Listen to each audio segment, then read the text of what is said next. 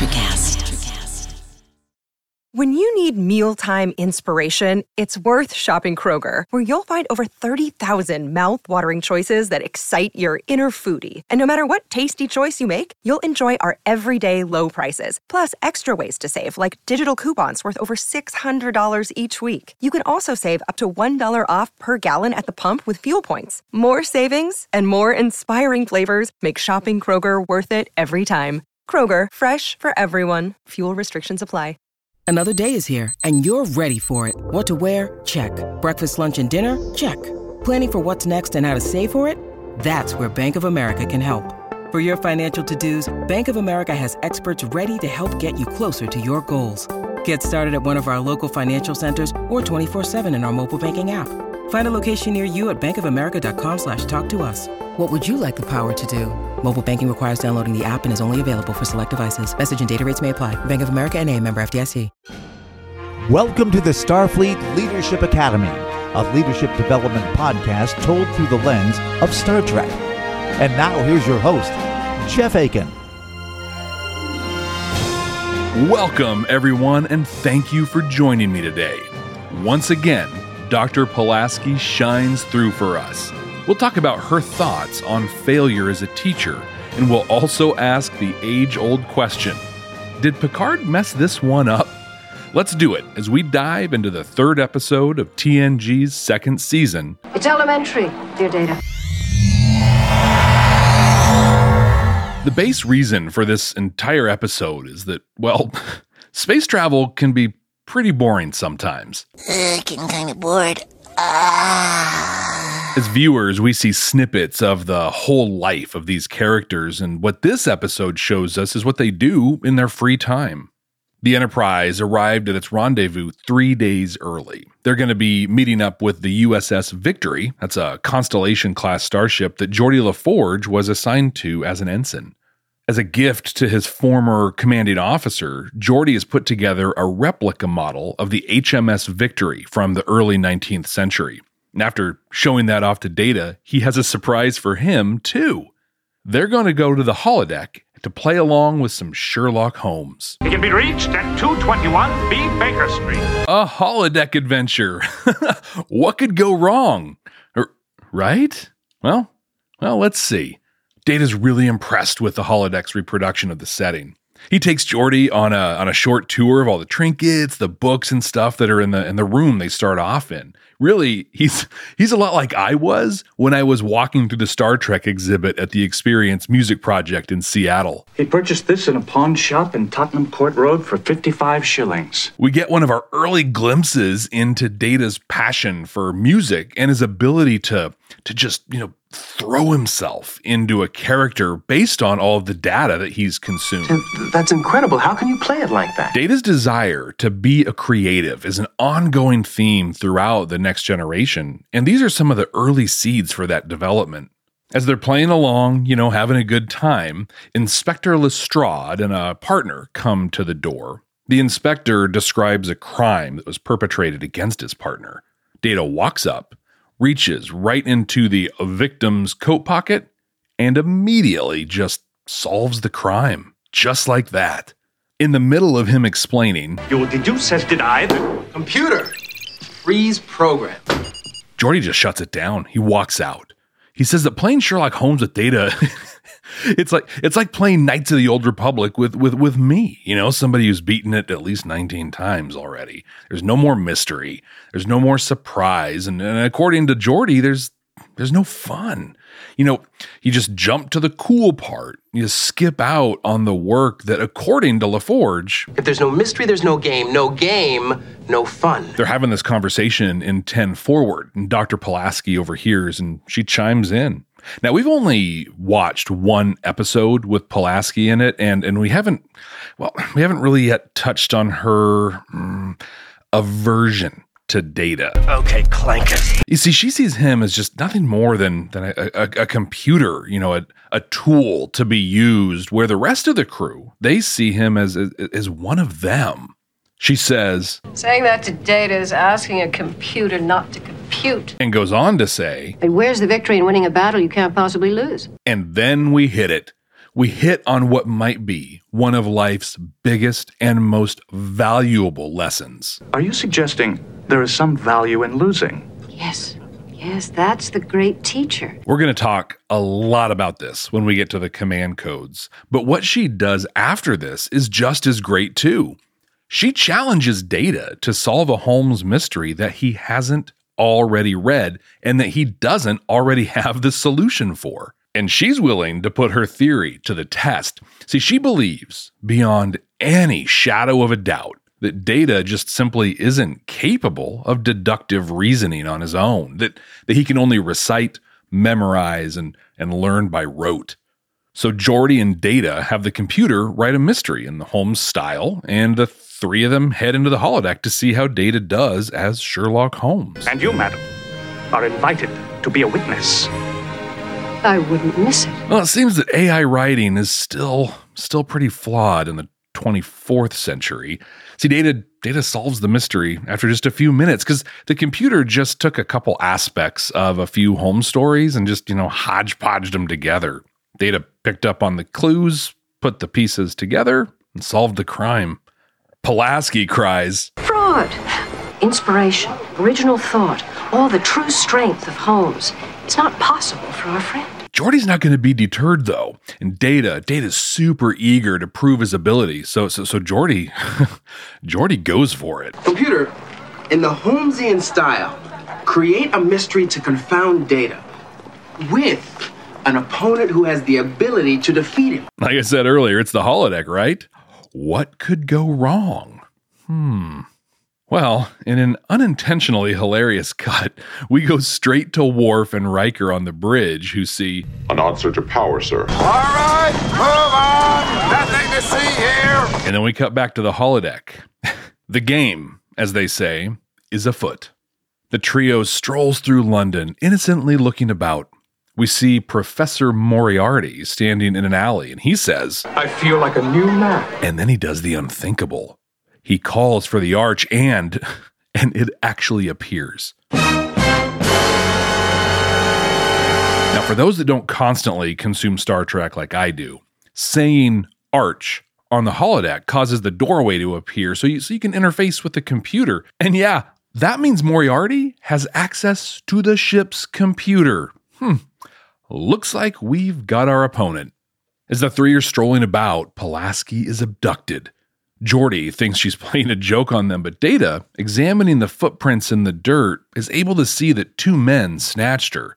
And then he gives very specific details about the people based on the movements that he can see in the footprints. There's actually some pretty great deductive reasoning going on here. Geordi smiles. He's into the game now. And Data is rocking this. He's explaining his reasoning to Geordi, who's kind of struggling to follow along. So Data drops character and walks him through it, but then falls right back into character as he wraps it up. Deduction. Pure and simple.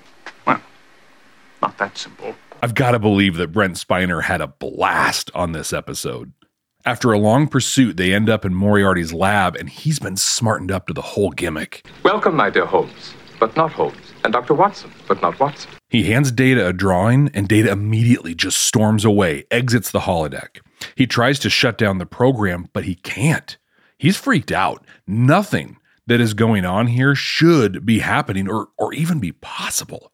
On their way to inform Picard and the senior crew, Data shares the drawing with Geordi. Moriarty drew the Enterprise. Data, wait, what about the doctor? Is she all right in there? No. She is in grave danger.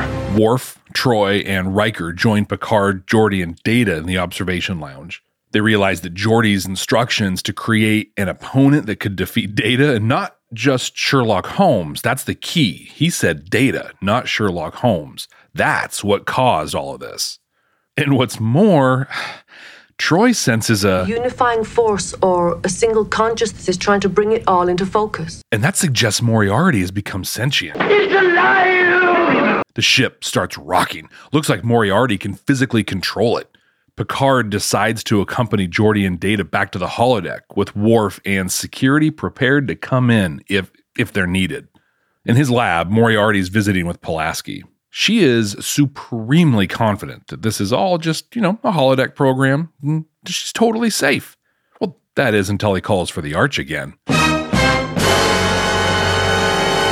She asks to leave and invites him to join her, which is so brilliant. See, what you know and what I know and that Moriarty might not know is that if he does step out of the holodeck, he'll just disappear. He needs the emitters in there to exist. But he politely declines and explains that Pulaski is just bait for Jean-Luc Picard. In a top hat and tuxedo, Picard joins Data in London. They note the holographic images are changing. They're more realistic. They're more dangerous. Moriarty's altering the program, all on his own. They make their way to the lab and are greeted by an expecting Moriarty and a really uncomfortable Pulaski. You all right? Yes, except for being crammed full of crumpets. Moriarty shows that he controls the ship, and that while he's civilized, he's still dangerous. They attempt to run the program to its conclusion, hoping that will end it. So Data just admits defeat. But Moriarty doesn't accept, and the program persists. He lays out more threats, so Picard just agrees with him and gets to the heart of the matter. Yes, you can do that. But what is it you want? Let's dive into this real quick, because this is an incredible technique that Chris Voss talks about in his book, Never Split the Difference. Instead of just arguing points that don't really matter, just give them to your opponent and then get to what matters. You can find Voss's book and dive into this. There's a lot of other great reads too on the reading list at jeffaiken.com. I strongly suggest you check this book out. Moriarty says he wants to continue to exist. He wants to live. Picard explains that, while this is kind of possible, technology just isn't to a point where he can exist anywhere outside of the holodeck. They dive into a short but important philosophical discussion. Is the definition of life cogito ergo sum? I think, therefore I am. That does quite a bit to shift Picard's thinking. Moriarty makes a compelling case that he's alive and conscious. Disassemble! Dead! But he acknowledges that, there's technological barriers. Because he acknowledges that, they're able to find common ground. I do not want to die. And I do not want to kill you. This common ground does what common ground allows for, a mutually beneficial solution, or in this case, a compromise. Moriarty gives up control of the ship. Then they agree to store his consciousness in the Enterprise's memory banks until there's a way to bring him back. Pulaski says it might be a really long time until the technology exists, but he shows his admiration and respect for her by saying, "But I'll still fill you with crumpets." Picard then saves his program and ends the holodeck program. Back in engineering, Picard checks out Geordi's model of the Victory. They talk about the ship and the situation. Geordi's blaming himself for the danger that the ship was in, but Picard sets him at ease. Everything in perfect order, as are we, Mr. LaForge. Just as the Victory arrives for the rendezvous. This episode had some pretty serious holes in it, but all in all, this was a lot of fun. Come to Quark's Quark's fun. Come right now. Don't walk. Run! Hi there, cadets. In our last episode, where we watched Discovery's Choose Your Pain, we talked about the incredible performance review that Saru set up for himself.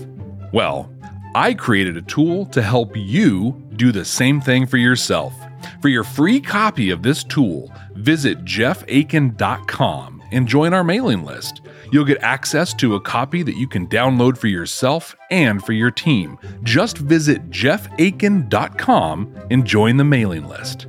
Thanks. At Evernorth Health Services, we believe costs shouldn't get in the way of life-changing care, and we're doing everything in our power to make it possible. Behavioral health solutions that also keep your projections at their best? It's possible. Pharmacy benefits that benefit your bottom line? It's possible.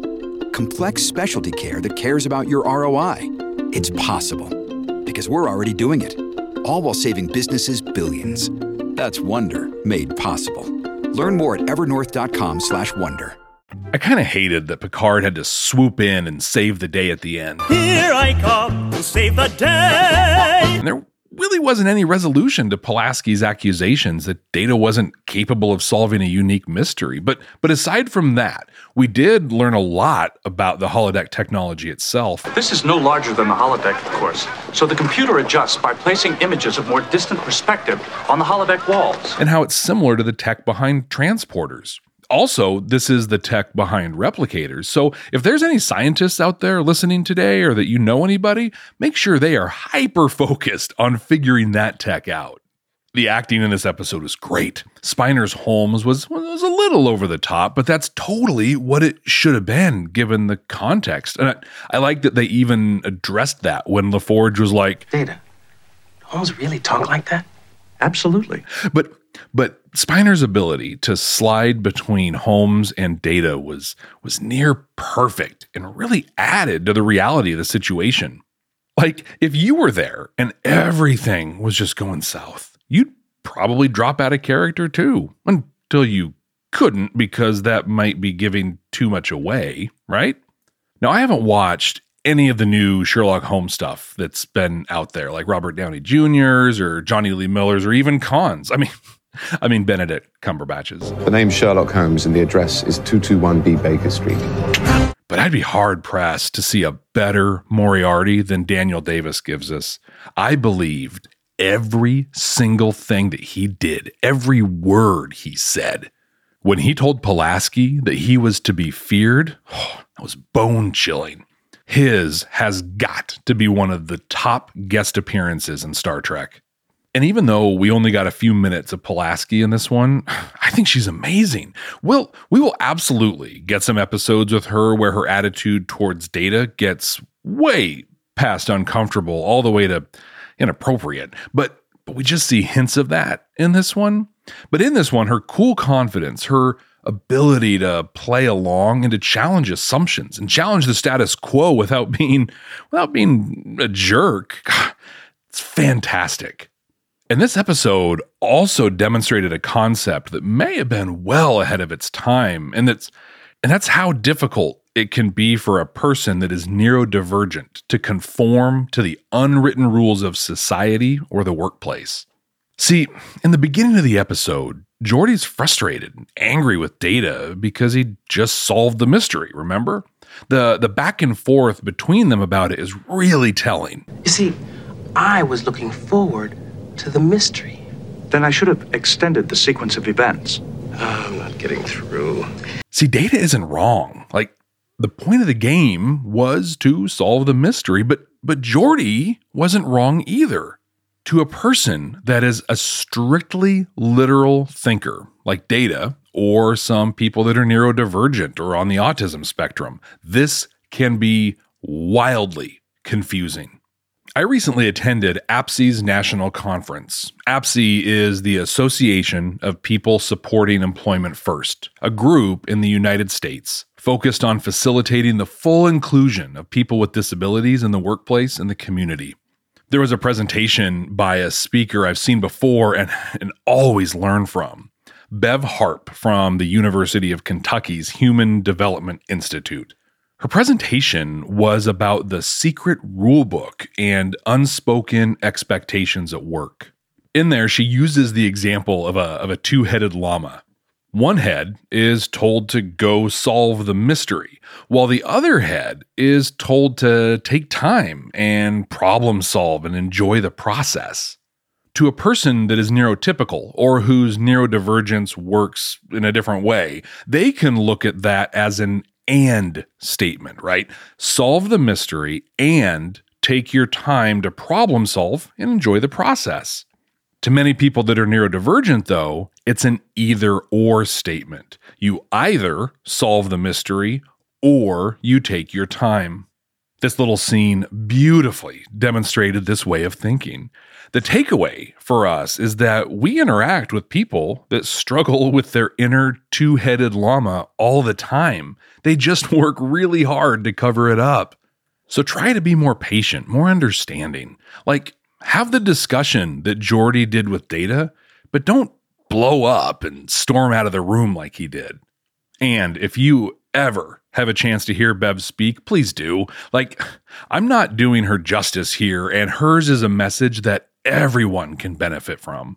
I think I've shared that I've kind of avoided the first 2 seasons of TNG for a long time.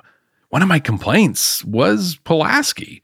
But watching this show when it was first airing, she just never clicked for me. But watching it now with a more critical eye, so far, I'm a huge fan. Command codes verified. This episode was focused on the mystery put in front of Data and kept us in the moment almost the entire time. But the lessons we learned from Picard and Pulaski here are great. Pulaski talks about the value of losing and the value of failure, while Picard misses out on an opportunity for development and growth. But did he miss it because missing it was the right thing to do? The Starfleet Leadership Academy is supported by listeners just like you. Click the link in the show notes to support the ongoing production of this podcast. Pulaski just nails it in this episode. She asks, where's the value in winning a battle that there's no chance of losing? And that's brilliant. That's deep. How do you look at failure? Specifically, how do you look at your own failure? And how do you look at the failures of your team? I bring them up separately because they are 2 different things, but you should look at them the same. Your failure isn't any less good or bad than the failures of your team and vice versa. I've learned in talking with other leaders that there's this sort of toxic self-accountability out there. Like a leader will say it's okay for their team to fail, your colleagues to fail. In fact, I encourage it. But you hold yourself to a higher standard and you just won't tolerate your own personal failures. Well, newsflash, you're not actually holding yourself to a higher standard. You're needlessly beating yourself up and holding yourself back from growing and developing. Let me reset a little bit here. I've made a huge assumption that we all look at failure in the macro sense the same way, that failure is a good thing, right? I mean, Pulaski just out and says it. We humans learn more often from a failure or a mistake than we do from an easy success. So let's reset the table. Failure is a step towards success, period. And more than that, failing means you're trying things that are new or outside of your comfort zone, and those are both awesome. There are so many incredible quotes from so many incredibly successful people about failure that you've got to believe there's something to this, right? Robert F. Kennedy said, "Only those who dare to fail greatly can achieve greatly." Gina Showalter says, "Giving up is the only sure way to fail." Thomas Edison's famous, "I have not failed, I've just found 10,000 ways that won't work." And what might be my favorite, which I think might be from Andy Warhol, "If you're not failing, you're not trying." But if failure is so great, why do we go to such lengths to avoid it? Or worse, cover it up? I've spoken about the big IT upgrade, the accounting upgrade I was part of a few years ago, I think. Oof. And that project did not go well in a lot of ways. But what is still amazing to me is that our top leadership truly believed everything was just going great. And that's when I learned about and realized that I worked in a culture of never fail. My teams were in the thick of it, and it was an absolute dumpster fire. But the project leadership would spin those failures to sound like a success. But that spinning wasn't done in a good way.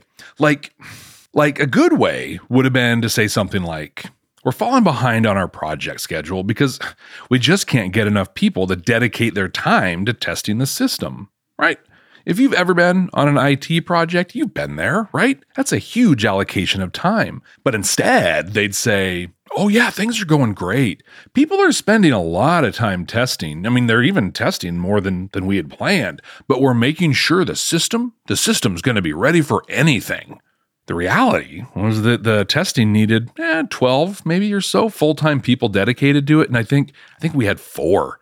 They covered that up, and we were never able to get the resources we need because they didn't want anyone to think they could possibly be failing. Now, when I had this realization and I brought it up with my leadership, they were able to reflect on other projects and saw that this had always been the way things had gone. Even when things were falling apart, they'd been made to believe that, hey, it's all good. But everything's perfectly all right now. We're fine. We're all fine here now. Thank you.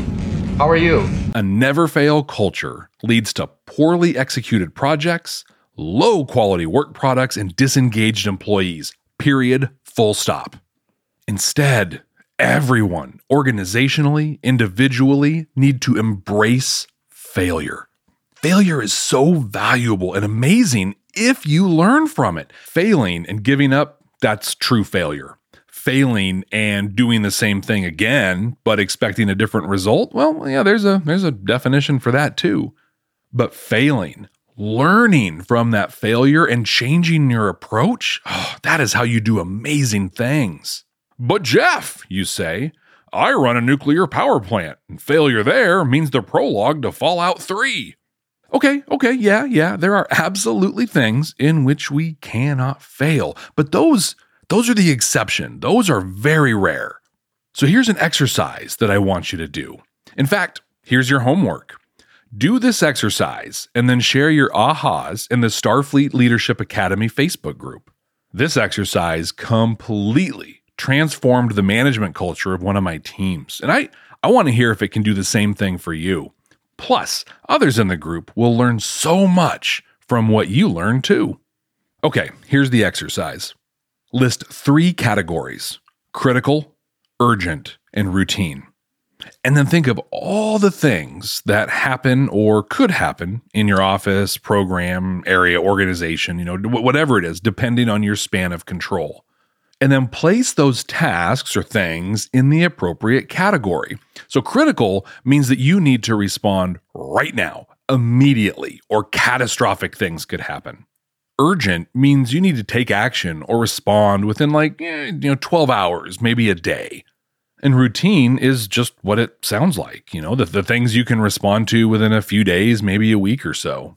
Now, can I give away just a little bit of the ending of this for you? See, I've been able to go through this exercise with a number of organizations in the private, public, and nonprofit sectors, and almost all of them had one thing in common. And that one thing is that nothing was critical. Let me say that again. Nothing was critical. What? Now, if you're the nuclear power plant person I mentioned, or you work in healthcare, disaster response, infrastructure, or public safety, yeah, there are absolutely critical items. There are certainly sectors and industries that have critical response needs, but none of them are surprising. Now, the other thing that this exercise assumes, and this might be a big one, but that's that you are brutally honest with yourself and your team. Is that thing really critical? Is it? If you waited 4 hours to respond, would anyone die? Would any critical information be compromised? And when I say compromised, I don't mean just be at risk, but actually be compromised. If you're being brutally honest, you're going to find that almost nothing is truly critical. Now, don't hear me wrong here. This does not mean that it's not important. Your work can absolutely be important, but not necessarily critical in the scope of this exercise. Just because something is put in a category other than critical, that does not mean it is not important. That has to be clear. It just means that you have some time before you need to respond to it. This is not a reflection on the importance of the work. And what this enables is really pretty powerful.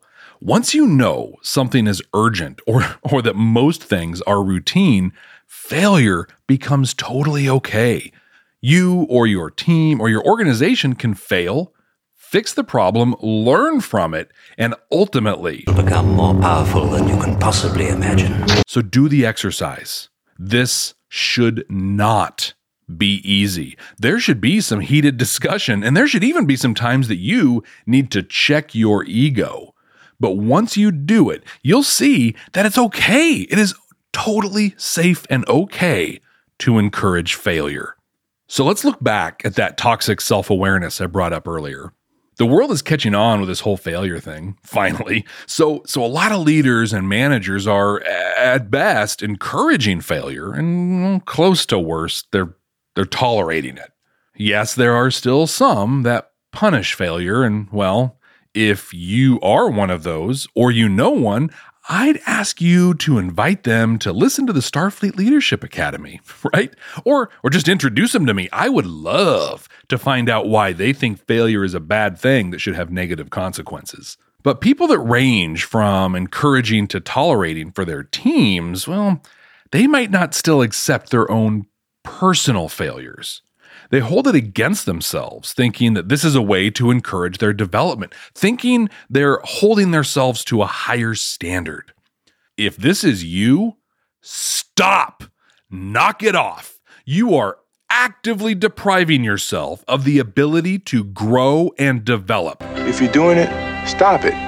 You know what I do when I fail? I breathe. Because I always fail. So that keeps me alive, right? But seriously, when I fail, personally, I take a breath and then I look at what happened. Maybe I reach out to people that I trust, talk through it with them. This approach, by the way, is exactly how you should handle failures on your team too. But we look at what went well and what didn't go well. Where did I say the wrong thing to the wrong person? Or when did I send the wrong info? Ask these questions and again, be brutally honest with yourself. Remember, you're not beating yourself up. You're reflecting honestly on what happened so you can learn and you can change your approach. A lot of people find success and value in journaling through this process, writing down the good and the bad and identifying what to continue doing and what to try differently.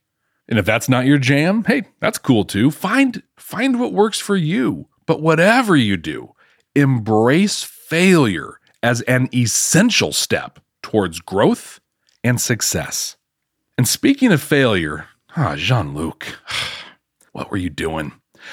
Data and Geordi came to you looking for guidance and help. Instead, you swooped in and saved the day yourself. Here I come to save the day. Quite masterfully, really. I mean, I loved how he used Chris Voss's technique of agreeing with Moriarty so they could focus on a solution. But was this a missed opportunity? Could he have coached Data on how to deal with Moriarty? Could they at least have brought Geordi along so he could have learned too? Now I'm going to go out on a limb, and I'm going to say Picard made the right choice here. Now a leader should use every possible opportunity to let someone else be the one to save the day. They should be behind them, supporting and coaching them. The tools and experience Data could have gained from this are massive, but I think the stakes were too high. Earlier, we talked about the critical, urgent, and routine exercise, right? Well, on top of those are wildly unexpected and critical. They are things that come up that your training doesn't cover, that your day-to-day doesn't prepare you for, and where the price of failure is catastrophe. Now, while he didn't outright say it, it was implied that Moriarty could have destroyed Enterprise, killing everyone on board. In those situations, the leaders that are right for the job need to step in, and that's what Picard did. But let's add 7 minutes to the episode if we could. In fact, we could pull out the scene of the murder victim that Data determines isn't part of the case, and that I totally skipped over in the recap because it doesn't really add anything to the story other than another example of Data using deductive reasoning, which they never revisited with Pulaski anyway, so really there was no reason for it at all. So let's drop that scene and add a few minutes to the end, just for our benefit. It's the Starfleet Leadership Academy cut of Elementary Dear Data. So the crisis is averted. Picard has touched base with Geordi down in engineering, and now Picard and Data are in his ready room. Data's standing because he's Data, and Picard, sitting at his terminal with a half-drunk glass of Earl Grey tea, not so hot anymore, is questioning Data. Did you see how I asked him open-ended questions about his motivations? Yes, I did. Why do you think I did that? And on and on and on. See, walk through and review the incident with Data so he can still learn from it. So ideally, right, perfect case, Data is the one doing the negotiation with Picard having prepped and coached him. That's where the most learning could possibly happen. Next down the line is what we're describing here in our bonus scene. Let Picard, who is perfectly suited for this situation, solve the problem, but then recap it with Data. To really be sure he's learning, benefiting from this though, Picard can't lecture. He has to ask open-ended questions about what Data observed, so he can walk himself through the thought processes. Picard can then add insights or describe what he was thinking in a moment to build on Data's understanding. The next level down in learning is what we saw. Picard saves the day, Data watches, no follow-up. And the worst situation would have been for Picard to have gone in by himself and just handled it. So I'm going to assume the after-action meeting occurred with Data, and he's learned all sorts of great stuff from this experience. Point being, though, if possible, you should coach and prep others to stand in and solve problems. This not only teaches them invaluable lessons, but also builds their confidence. So when they don't have someone to prep or coach them, they're good to go. Or better yet, they're the one prepping and coaching someone else to do it. Just imagine your whole team trained, equipped, and experienced enough to handle any problem that comes your way.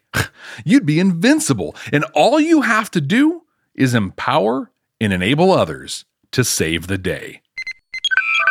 Okay, you've got your homework. Categorize your work tasks into critical, urgent, or routine, and then share your learnings in our Facebook group. The link is in the show notes.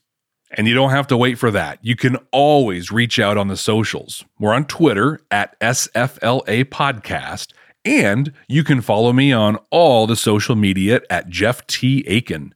Jeff, T as in tea and crumpets, A-K-I-N. Computer, what are we going to watch next time? Working.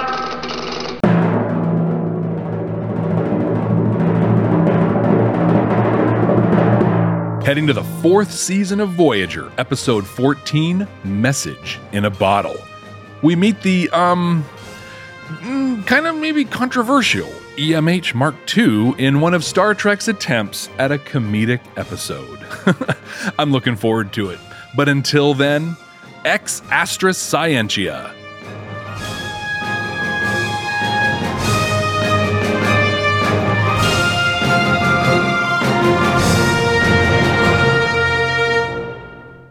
Today is working for me. Do you believe that for yourself? Hey, I'm Pastor Julie, and I want to empower you through encouragement.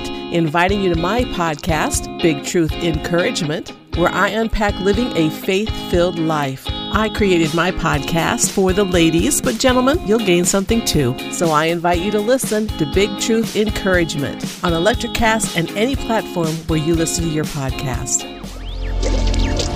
Electricast.